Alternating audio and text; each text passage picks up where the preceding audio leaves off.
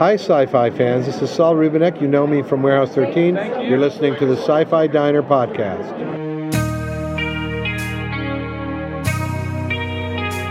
You're listening to the Sci-Fi Diner podcast, serving the latest news in sci-fi multimedia. And now your hosts, Scott and Miles. Your table is ready. Live long and prosper. This is the captain. We have a little problem with our entry sequence, so we may experience some slight turbulence and then explode. I got a bad feeling about this. Walter, put the cow away, would you? What is this place? It's a freak show.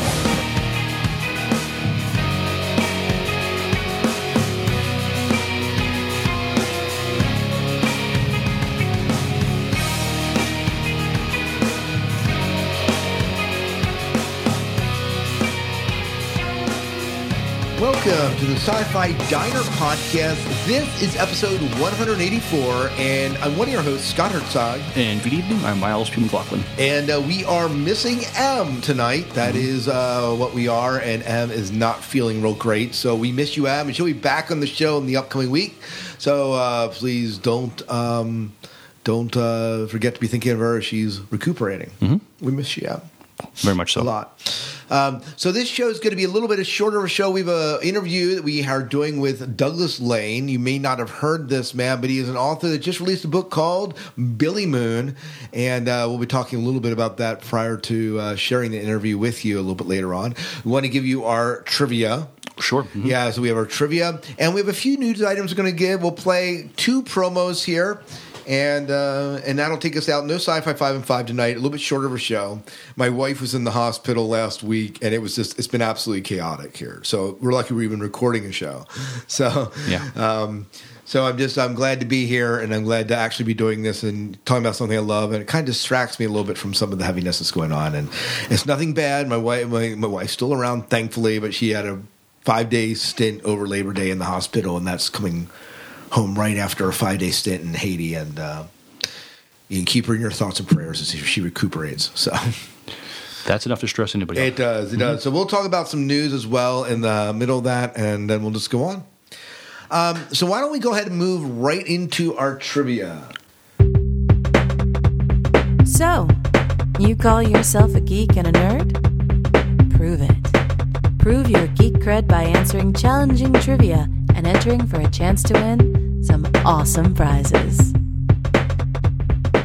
So Miles, tell us about the trivia. So we had, this wasn't one we extended, was it? No, it was just one that we gave out. And so tell me about it. Well, this is what we're asking you, our listeners, to name where this quote came from. And so this is the quote. All right, sweethearts, what are you waiting for? Breakfast in bed? Another glorious day in the Corps. A day in the Marine Corps is like a day on the farm. Every meal's a banquet, every paycheck a fortune.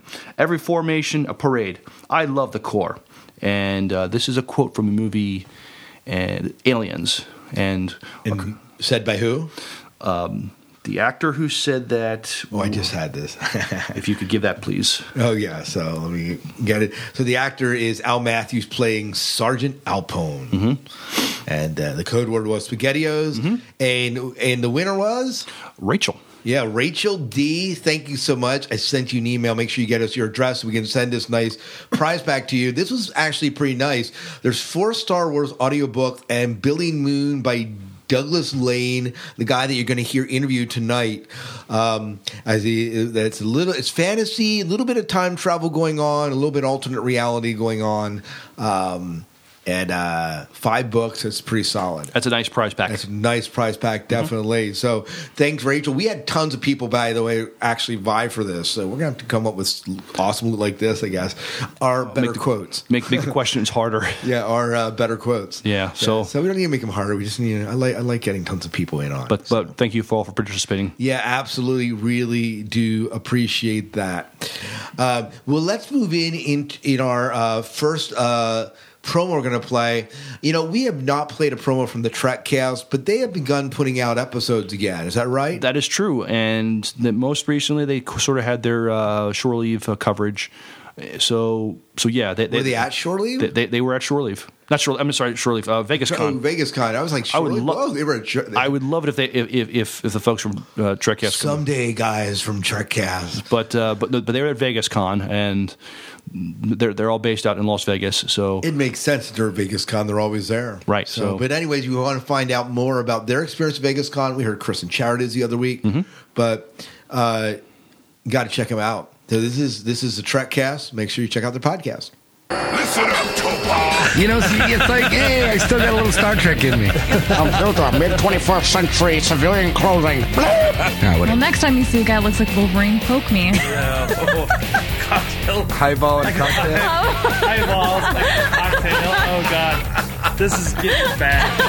You're listening to Trekcast, the Star Trek podcast. www.trekcast.com. Listen to Trekcast. It'll save your virtual life.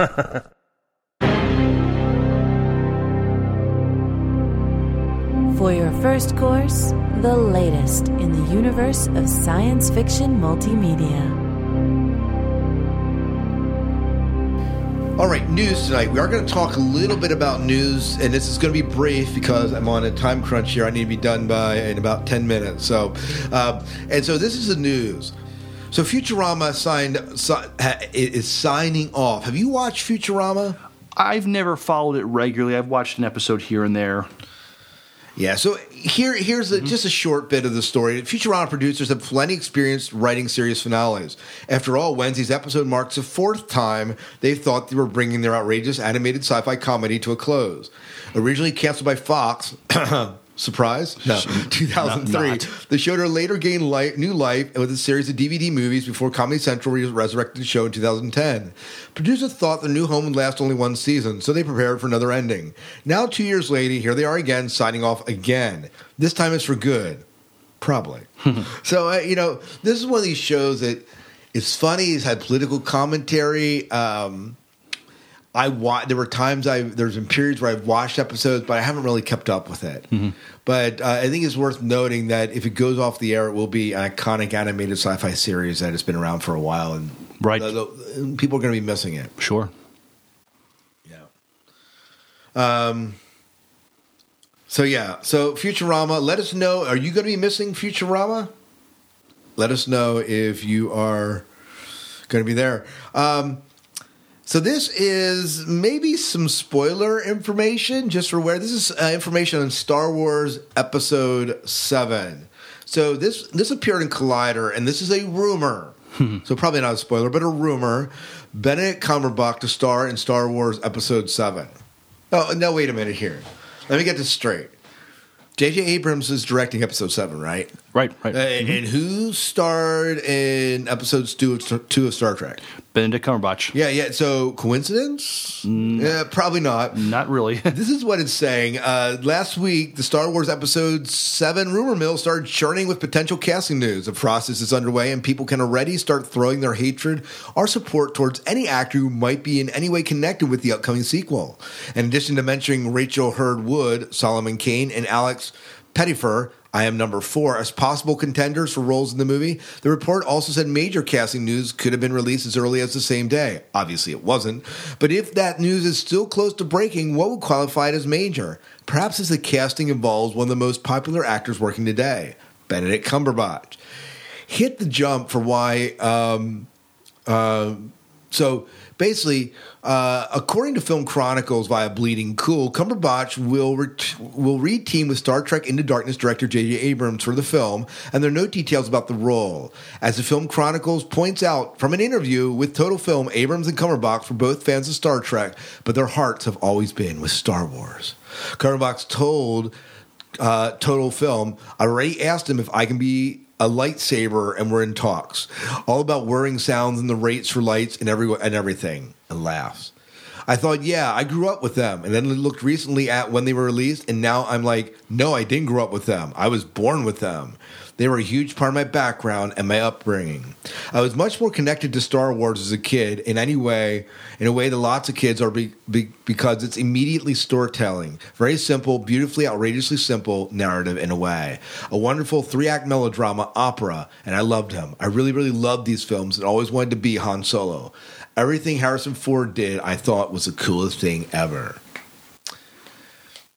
What do you think? I think this would be a good fit if Cumberbatch was in Star Wars. I mean, say what you want about the latest Star Trek movie. It has definitely polarized people as far as whether they liked it or not. But I think Benedict Cumberbatch gave a spot-on performance in that, and I could see him as a Jedi Knight or maybe as a Sith Lord or Jedi gone bad. It's not a huge leap for me to see him in Star Wars at all. And certainly not as a villain type. And maybe that's just kind of typecasting him. I mean, he could easily play a stoic Jedi just as well. Sure. Yeah, he could. But he just played such an interesting bad guy in Star Trek that you kind of want to see him continue to play the bad guy, right? Yeah, I sort of do. Yeah. Yeah. But well, we'll see what happens. I mean, it's not confirmed yet whether he's going to be in the movie or not yet. Right. But I think he would be he would make a nice addition. Yeah. I'm not opposed to that. Mm-hmm. Not opposed to that. Any other news coming down the pike that you want to talk about that you saw come down the line? Well, I guess we talked about it in our listener feedback show, but just acknowledge that Ben Affleck, the Affleck duck. I couldn't help do that. He's going to be in the new, he's going to be Batman in the new Batman versus Superman movie. So, yep. So listeners weigh in.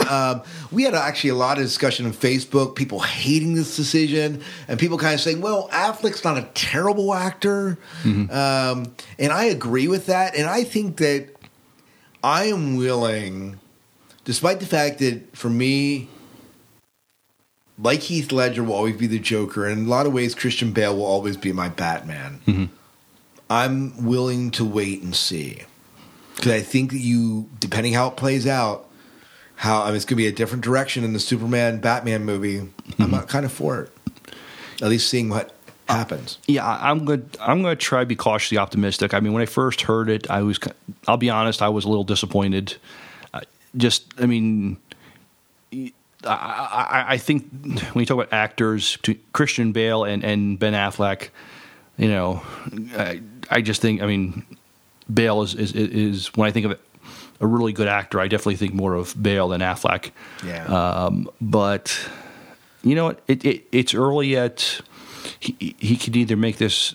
He could either rock it or it could suck. We'll just have to see. Yeah, we'll have to see. We'll have to see what happens. Mm-hmm. We'll have to see what happens. Well, let's move into our last promo of tonight. So we're going to do the promo for the Chronic Rift podcast. This is actually their Cyborgs podcast. They were just down at Dragon Con. I was following them, and they had the lady that played... Lindsay Wagner? Yeah, Lindsay Wagner. They were on. He was on a panel with her. So. I'm sure. Oh, he must have been in his glory. Oh, I would have been. And they actually had the voice of the computer. The guy that voiced the computer back in the day also voiced a little question for the panel. Oh, that's awesome. And so it was classic. You would have really enjoyed it because I know you watched some of that. So. Oh, I enjoyed Bionic Man and Bionic Woman back in the day. Yeah. So anyways, this is a promo for their podcast. If you are fans of either of those shows or just want to listen to another podcast, these are some guys to check out. John does a good job. Mm-hmm. Cyborg.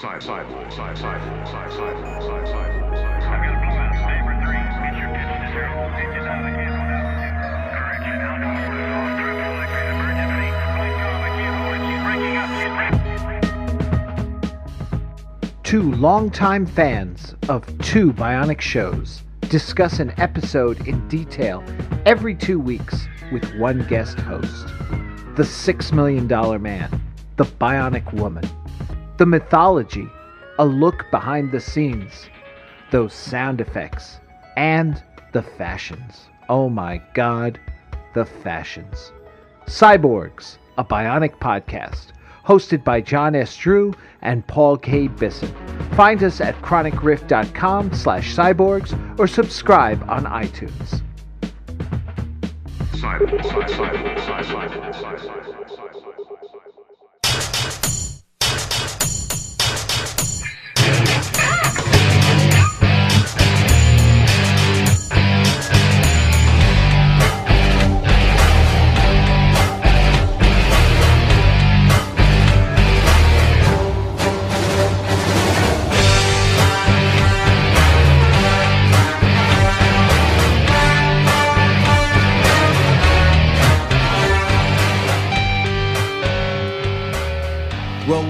with our interview tonight. We are interviewing Douglas Lain, the author of Billy Moon. And Douglas Lain has done a ton of other stuff.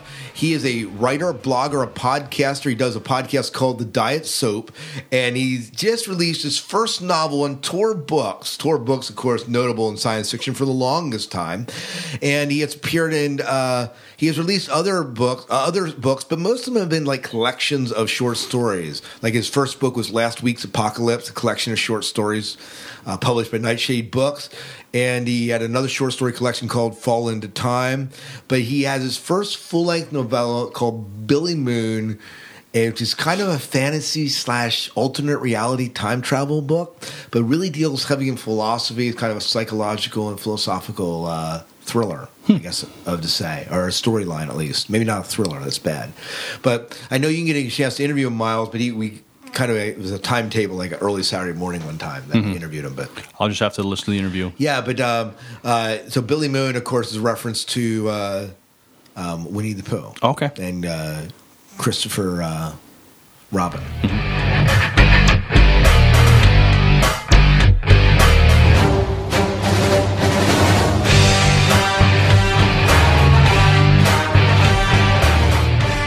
Ladies and gentlemen, the following author's work has been described by Locus Magazine as fascinating, moving, strikingly honest, and powerful. His stories have been published in Amazing Stories. His debut novel, Billy Moon, is now out from Tor. We're talking with author Douglas Lain. Welcome, and thank you for taking time to chat with us on the Sci-Fi Diner podcast. Hey, I'm glad to do it, and thanks for having me on. It's no problem at all. You know, what's great is that we're not just talking to an author, we're talking to another podcaster. Right? Yeah. So you run this podcast called Diet Soap. Can you tell our listeners just a little bit about it and plug the podcast here at the beginning? Sure. The Diet Soap podcast is a philosophy podcast. It's an interview podcast. I often will talk to professors or other writers, people, bloggers, other podcasters. And when I started it out, I was really influenced by a podcast called The Sea Realm, which is kind of well, how do I describe The Sea Realm? The sea stands for consciousness, and the focus of that podcast was on peak oil and the possibility of collapse and all these calamities. And I saw a lot of calamity, in the world and in the United States right as I started Diet Soap, and I wanted to follow the same trajectory as The Sea Realm, but I ended up focusing on philosophy instead, because as I tried to figure out why we were having an economic crisis and how we might approach a lot of the problems in the world, I kept going to the root of things, and I ended up, asking like questions like, what does it mean to be? So I ended up being very abstract by the end. But if people have been listening, they've kind of seen or heard the journey from practical political questions, practical ecological questions into philosophy. Right. Well, in my understanding is you have a bit of a background in philosophy. Is that correct? Yeah, a bit. I have a BA in philosophy. So. Right. Awesome. I just got done reading. I'm going to forget the author of this novel, but I just got done reading 1 Second After. Mm-hmm. And he talks about, America gets hit by an EMP pulse, and what does life happen when it just totally implodes on you? And a lot of what you seem to be hinting at least what inspired you is, the dangers that we're in as a society, collapse, and what does this mean? Where does it take us? Why is this happening, et cetera? What does it mean to be human in the middle of all this? Yeah. So exactly, and that was, and the feeling as though I was up against a situation that was terminal, that we had a problem as a society that really was going to lead to collapse, was what brought me to start the Diet Soap podcast. But through that podcast, I'm a lot more optimistic than I was at the beginning, because I actually think we have the capacity to change the way our society works, and that a lot of the problems that we're experiencing don't have anything to do with like human nature or even the limits of nature and resources. I mean, we could manage the world much better than we do, and So I'm more optimistic than I was when I started. So in a way, do you view kind of the things that we as humanity are going through as kind of growth pains in some way? I think that's overly optimistic. I don't think that to say they're growth pains means that we have some adult version of humanity that we're going to become, if we just follow some natural course. And I don't think that's it at all. It's like we have this responsibility to change and mature, but so it's not this organic process of growth. It's more like, we have to make some collective decisions. We have to be creative, in our ideas. And so I wouldn't call them growth pains because that's too passive. Like, they just kind of sit back and it happens. And you usually grow when you're sleeping, right? Right. True. Well, let's move in to talk about a little bit about you as an author and your work. How did you get snared? Snared. I use that very liberally. Like, how did you get caught up in science fiction itself? And I use that fantasy and stuff like that because a lot of your stuff has appeared like in amazing stories and stuff that we consider to be more science fiction based. Yeah, well, I love science fiction. I mean, the most honest answer is I'm a nerd, and I am a Star Trek fan or a Trekkie. So even back when I was a kid, I was fascinated by the stars, and I was a nerd and all of that. So science fiction's in my blood from adolescence. So I guess it doesn't make it in my blood, but nonetheless. So that's one reason why I ended up in the genre. But when I started really writing seriously in my 20s, I didn't think of myself as a genre writer. I wanted to be some sort of arty type, and I think maybe some people would say I've ended up there. I decided to pursue writing science fiction and fantasy stories seriously in the mid-'90s because I was kind of told by another writer that I was already a science fiction writer, that I just didn't know it. Because I would write I would write about aliens and things, but I thought it was surrealism. And he said, no, there's a whole genre that does this, and you should go to Clarion and figure out how to, if you want to be a professional writer, this is the path you should go down. So I kind of became or decided to be a genre writer right around the time I went to Clarion West. Oh, very good, very good. And you went there did you come away with an MFA or MFA? Yeah. No, Clarion West is just a 6-week writers workshop. Is that the one in Colorado by any chance? No, it was in Seattle. In Seattle, okay. Clarion is an I've old workshop. Yeah, and a lot of short story writers have gone through Clarion. I mean, it's sort of an institution in the field of science fiction and fantasy, and there's like a model for how you build a little career in the realm of genre writing. And part of it is you go through the right workshop, then you start selling your short stories to the right magazines, and then you get the book contract. Right. So that's kind of how it works. So no one tells you it takes 20 years to do all that. To begin to make headway, right? Well, right. You talk a little. I wanted to get into the idea of you being a surrealist or postmodern writer in just a little bit. What made you want to become a writer? Period. Oh, probably narcissism, some sort of character defect. I think I wanted to be an actor. I liked getting attention. But I wasn't very good at it. So then I thought, well, I know what I can do. I'll write the scripts or write the plays that the actors, I'll give them the lines they have to speak. But then I never ended up writing anything like that. But I was not getting a part in a school play when I was about 17. I said, I'll be a writer instead. And then I just committed to that. So, I mean, that's not a very glamorous answer. No, but I mean, obviously, then. So you've been writing for how long? Then over 20 years, about? Yeah, my first short story was accepted when I was just 8. I was 18. I was just out of high school. Oh, very good. Yeah, very good. So critics, reviewers have classified your work as being postmodernistic and surreal. How do you interpret these terms? I guess first, that's my first question, and then I'll get to the others after that. Well. I think that I really like both those terms, so I'm fine with it. I like surreal because I really like surrealist art, and I have a fondness for Andre Breton, and I said Breton, it's Andre Breton, and I feel that surrealist art still has a lot of things. It's still relevant and a lot of potential. I think even to develop, even though a lot of the original work seems antiquated now. I think that the spirit of surrealism is still relevant, and that to a lot of people don't know this, but the surrealists forget this. The surrealist artists were political revolutionaries. They, a lot of them joined the Communist Party. They saw their art as being something in service of the revolution. So the political aspect of surrealism is something I like.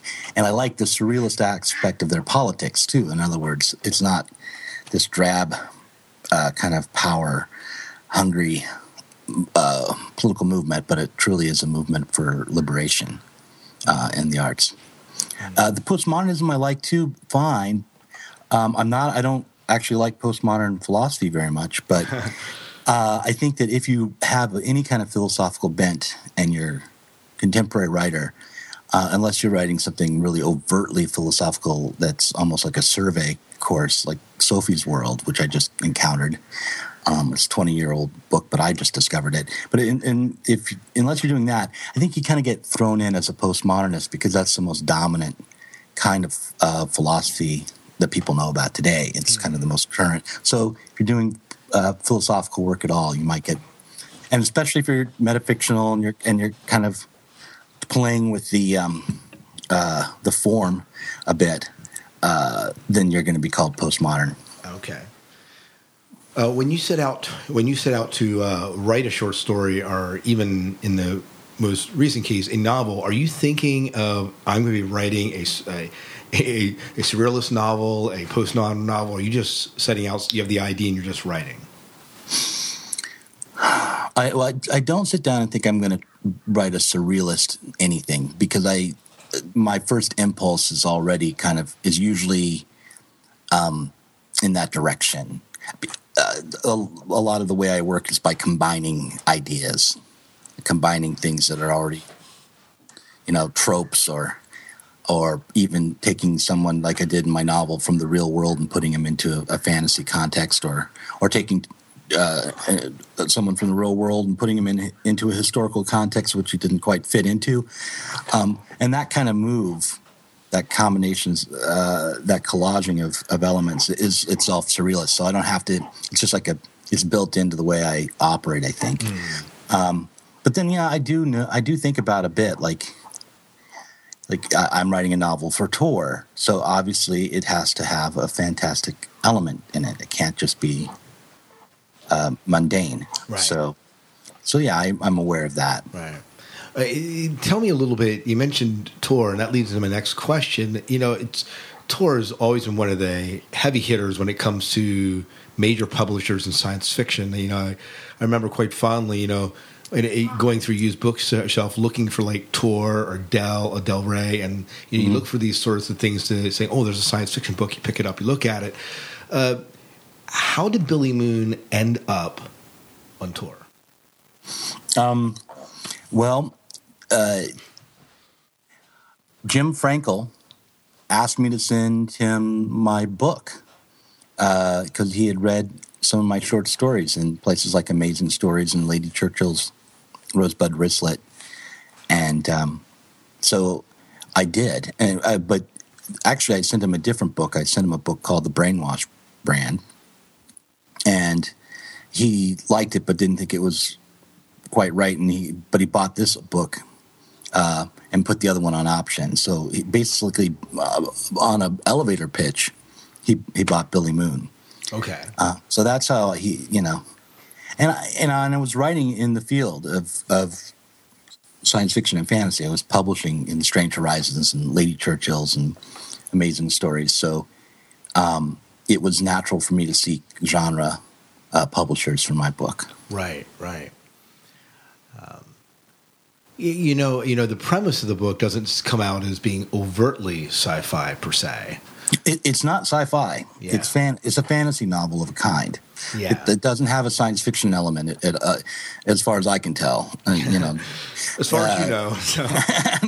Right. I mean, the closest thing to science in the book is maybe, weird political theory. Right. Like if you think Althusser ever wrote anything scientific, then maybe this is a science fiction novel. But, right. But definitely the fantasy bent. Well, we're kind of dancing around. Our listeners who may have heard about you, but maybe not about this work, or maybe not about you, but tell us a little bit about Billy Moon, the premise of it. It's just released this month, right?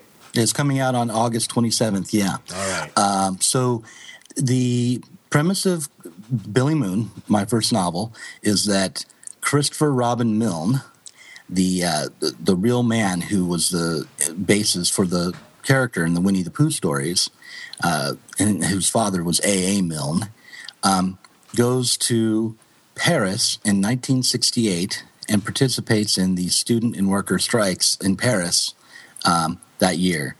So he becomes embroiled in May 1968, and that didn't ever really happen. It's completely made up. It's a real person in a fictional situation, and that's the premise of the book. There's the elevator pitch that sold the book, right? Now, my understanding is he encounters, something that kind of puts him that brings in the fantasy element of the book. Can you explain that a little bit? Yeah, the main character and the other main character, the student that invited Christopher Robin to Paris, has some sort of visionary power. He has an ability to change the present by understanding the past, which seems not like it would be magical at all, except that literally just through understanding, but through his seeing the past, he can alter reality. And that's one of the reasons why Christopher Robin ends up in Paris. He doesn't really end up there on his own free, under his own steam. Okay. So, yeah, that's the dream. That's the fantastic element. It's sort of a dream element. That's the surreal side. There's a kind of a collaged quality to the life of this character. It's. You almost wish that if people really understood the past, the present would change. Yeah. Yeah. There's nothing fantasy about that at all. Come on. Right. No, I mean, I think that's true. Except in this case, it's like you re-remember the past in a different way, and that means that your present is changed. Changes because you've gone back in time in a sense. And there's a little bit of time travel. A little bit of time travel. It's a touch of time travel in this. I guess there's a science fiction. It's not exactly normal time travel, but you remember the past, and by re-remembering in a different way, that sets a chain of causal effects off in a slightly different direction. So when you are done remembering, you're actually in a different present. The idea that each of us kind of, even in a family where you recall the same event, we remember these events slightly differently. Yeah. And it's just because our mind will mishmash different things. I might see my father as having worn something different that day. Or, simple things like we're watching the TV when I was 8 years old and the tube blows out on it. What's a tube anymore? But, the tube blows out on it. And in my mind, we're watching Peter Cottontail and my brother thinks that we're watching The Sound of Music. Slightly different changes, and how that might even change the way we remember, inadvertently changing the future. Oh, okay. Right. So what I'm having trouble fitting together is there's two concepts. One is that each person has their own individual memory that's different from the others. And then the other is that you can, because of that difference, you might be actually experiencing a different present than the other person. Exactly. Is that kind of okay? Exactly. Yeah. That's right. I mean, the thing about a novel is that, unlike in real life, I think there's only one point of view at a time. So whoever's point of view the story's being told from is the one whose memories matter. Right. So the present changes based on whose point of view it is, and then also on whether or not that character changes his point of view or her point of view. And the power that this student had was to kind of influence how other characters remembered the past as well. He could share the changes. Share that experience. And that definitely makes it different. Definitely. Yeah. Why Christopher Milne?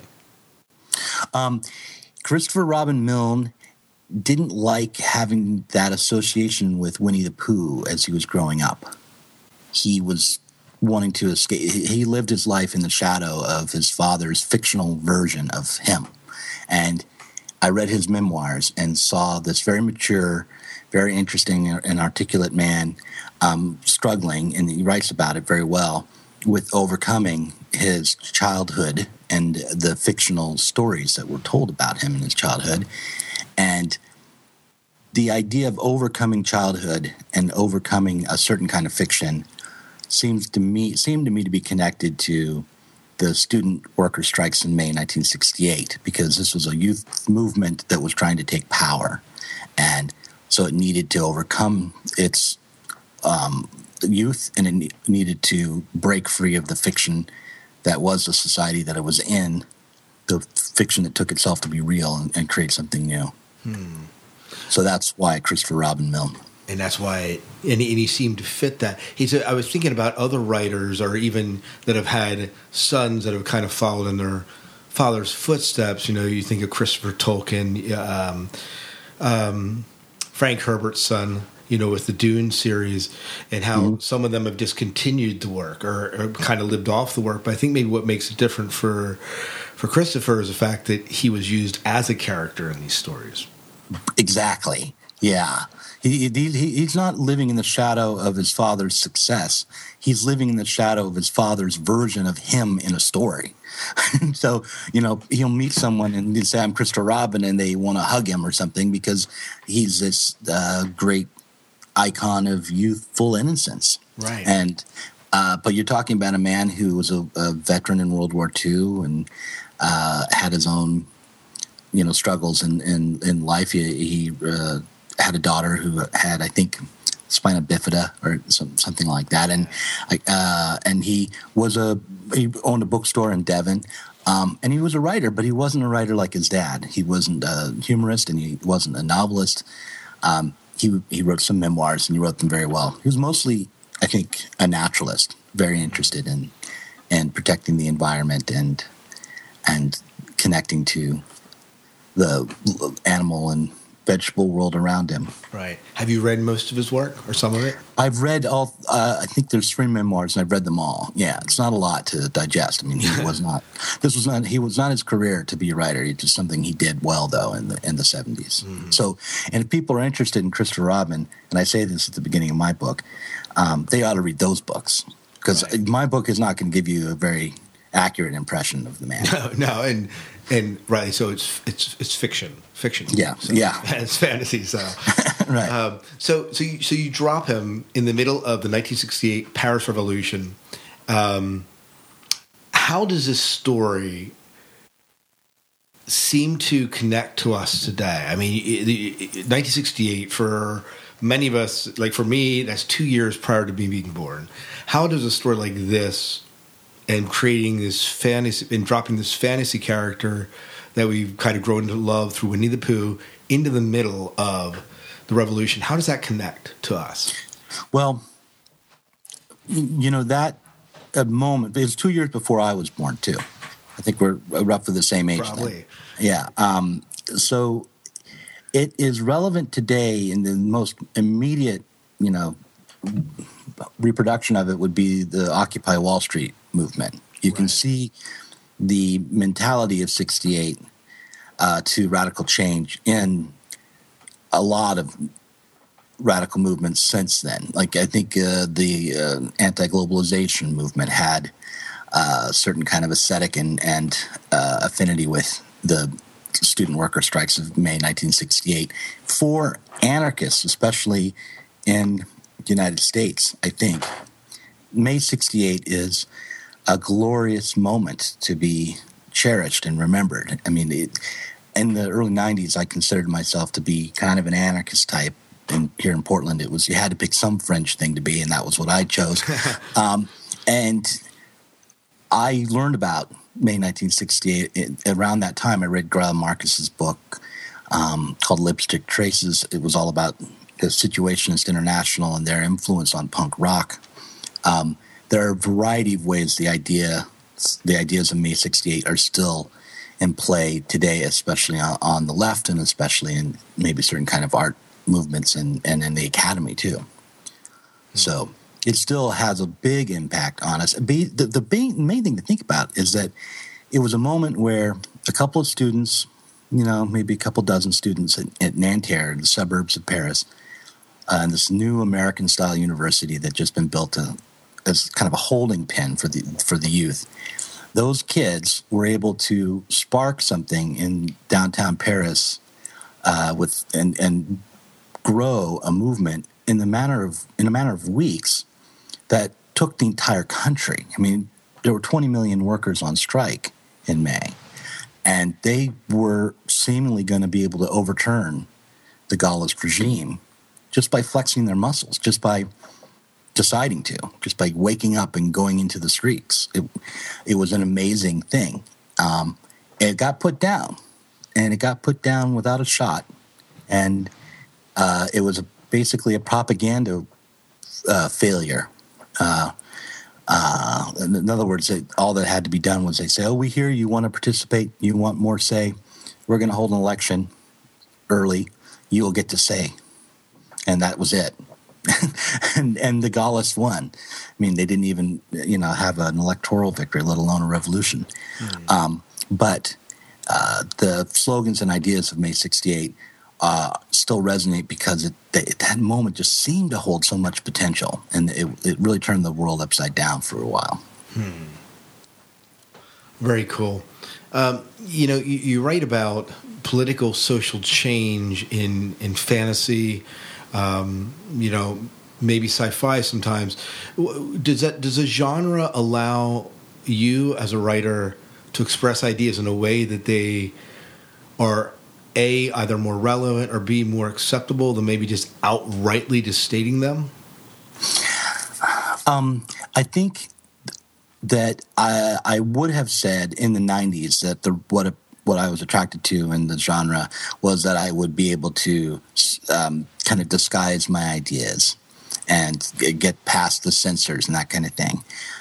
I don't think that's necessary, actually. I think that the reason why the genre is attractive is that by allowing you to try to disguise the ideas, it allows you to think. I think that I don't have any real solid answers for what to do with our social situation or how we can resolve the problem of capitalism. I'm still trying to work it out.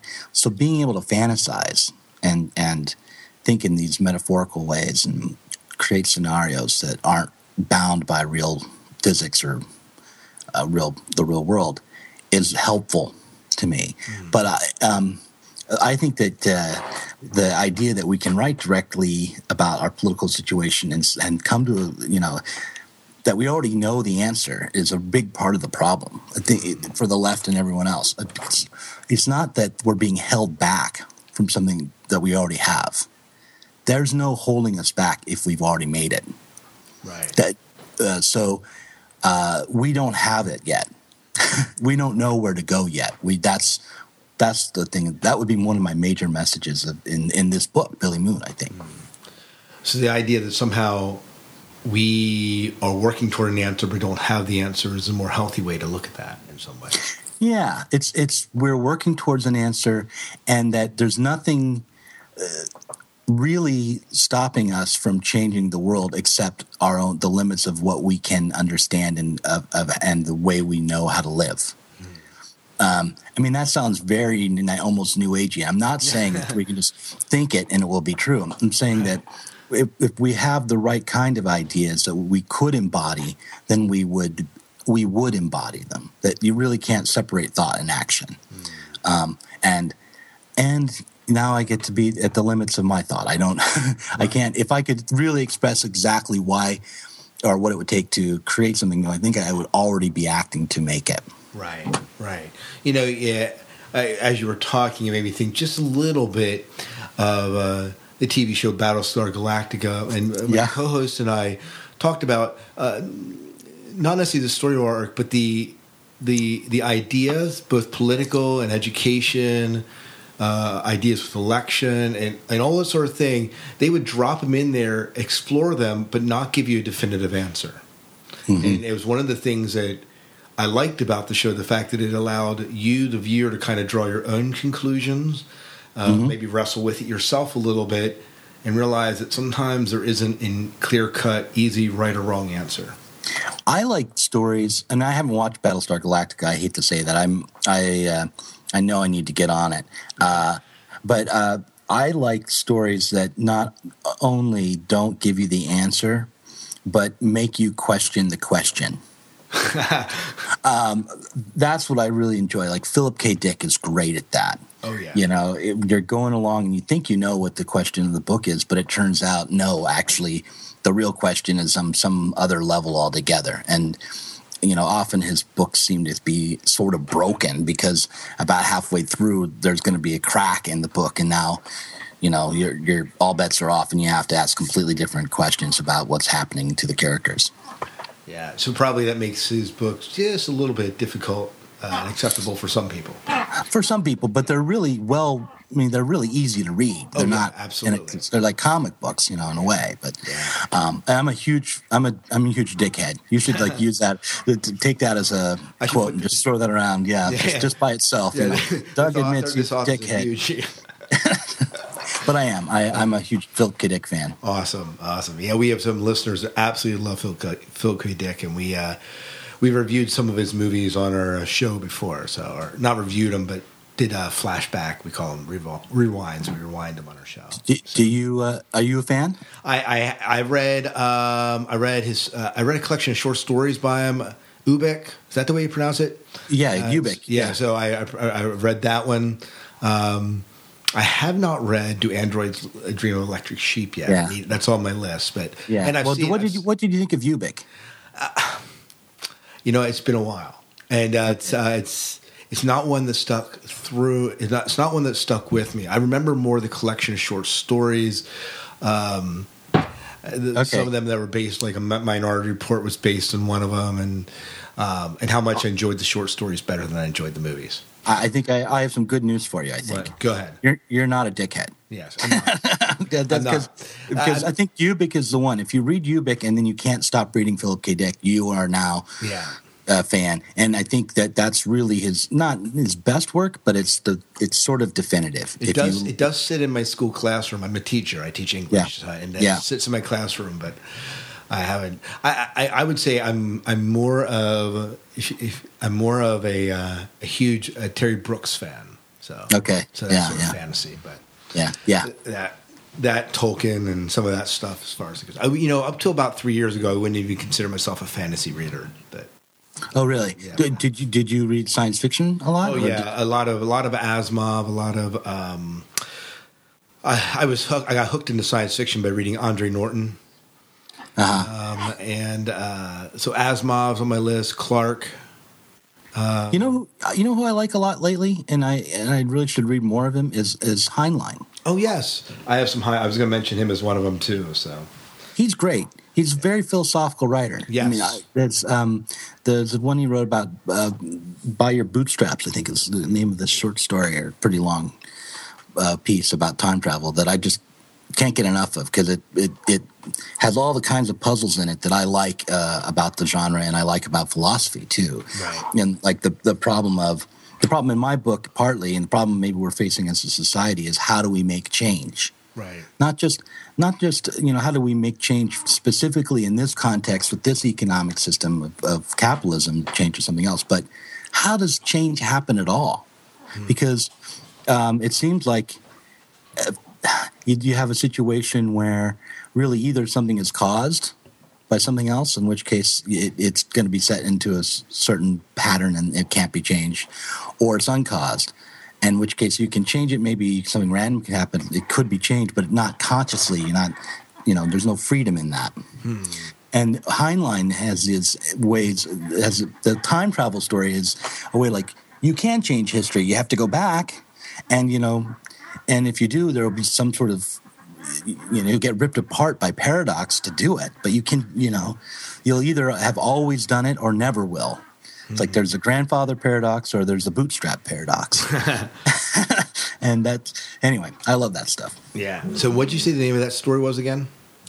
I think it's by his bootstraps or by your bootstraps. So Yeah. I'll have to look that one up. I don't know if it's been a while since I read some of his short stories, but I have, I can't find, I'm looking at my bookshelf and I can't actually find them. I'm in, it's a typical time travel story. I mean, I think it might be the prototypical one where the time traveler is woken up in his sleep by an old man and shown the time portal, right?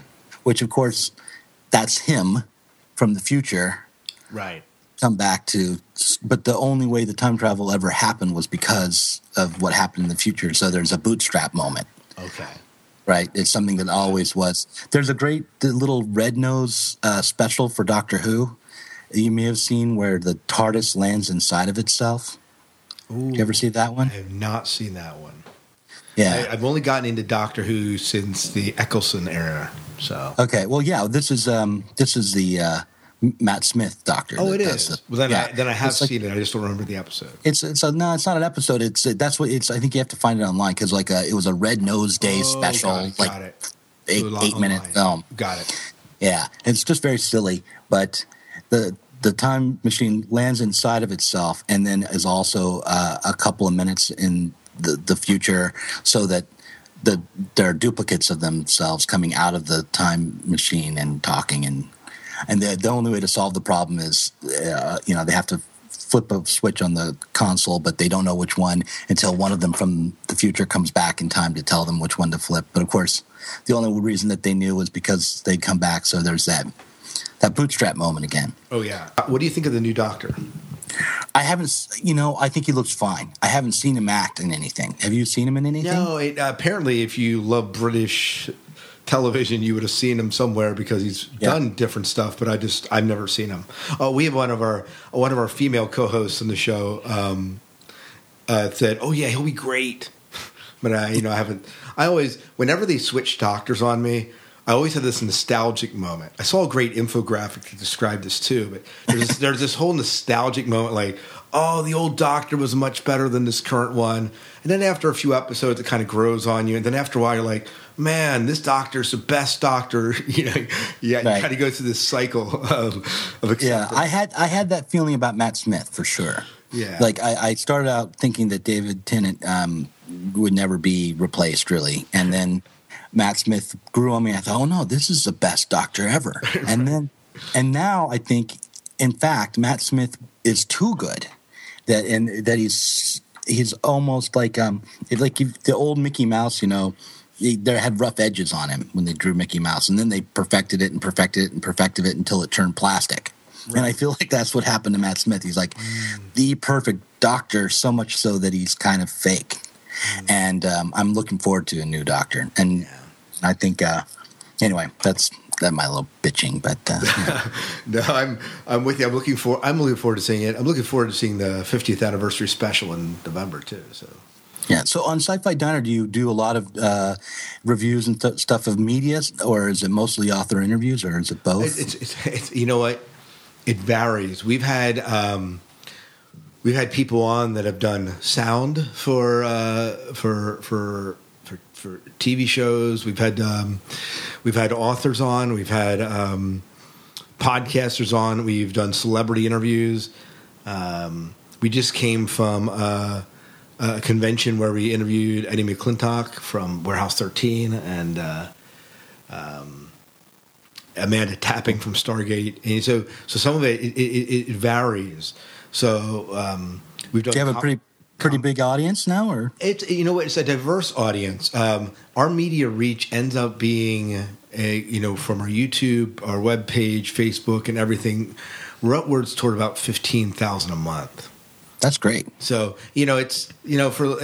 so I would say that most of not all of that, maybe half of that comes from the podcast itself.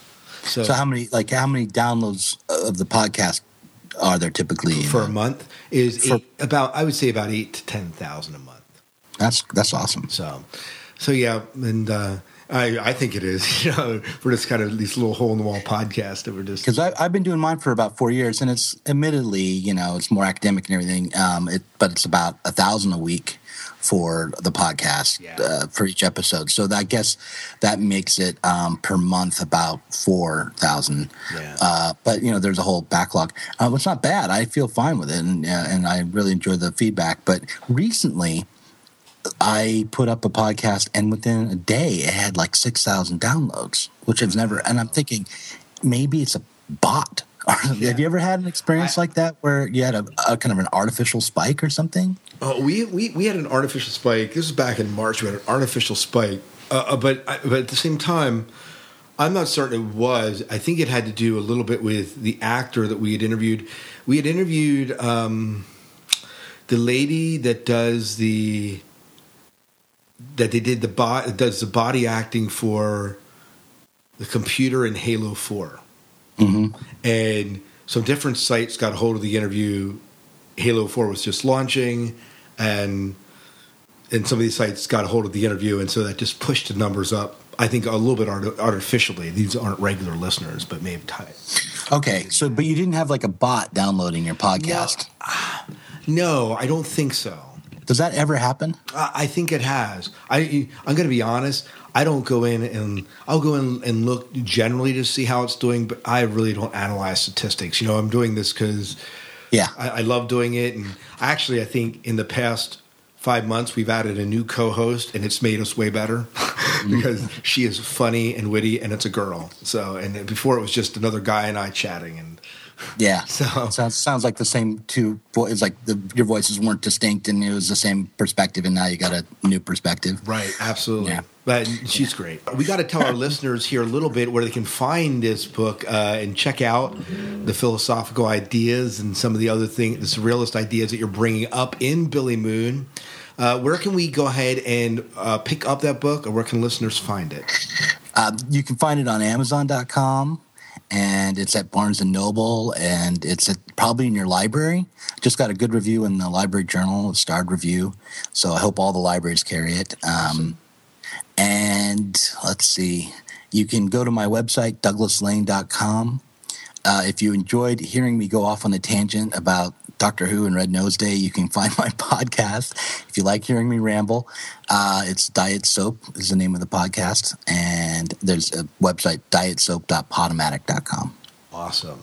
Well, we really appreciate you sitting down with the Sci-Fi Diner and chatting about Billy Moon and some other ideas that are rambling around the head of yours. All right, thanks. And I enjoyed it very much, and thank you for having me on. It was a pleasure having you here. Thank you so much for visiting the Sci-Fi Diner. We hope you enjoyed the food and the service and the conversations. If you'd like to share your thoughts regarding what we've talked about, or tell us what you're watching or reading, flip open your communicators and contact us at 1-888-508-4343 or click the SpeakPipe link at SciFiDinerPodcast.com. Or send an MP3 or typed email to SciFiDinerPodcast@gmail.com. You can also join the conversation on our Facebook fan page at facebook.com/Sci-Fi Diner. We'll share your thoughts on our listener feedback show. If you'd like to support the diner beyond the conversation, you can always throw some coins in the tip jar at SciFiDinerPodcast.com.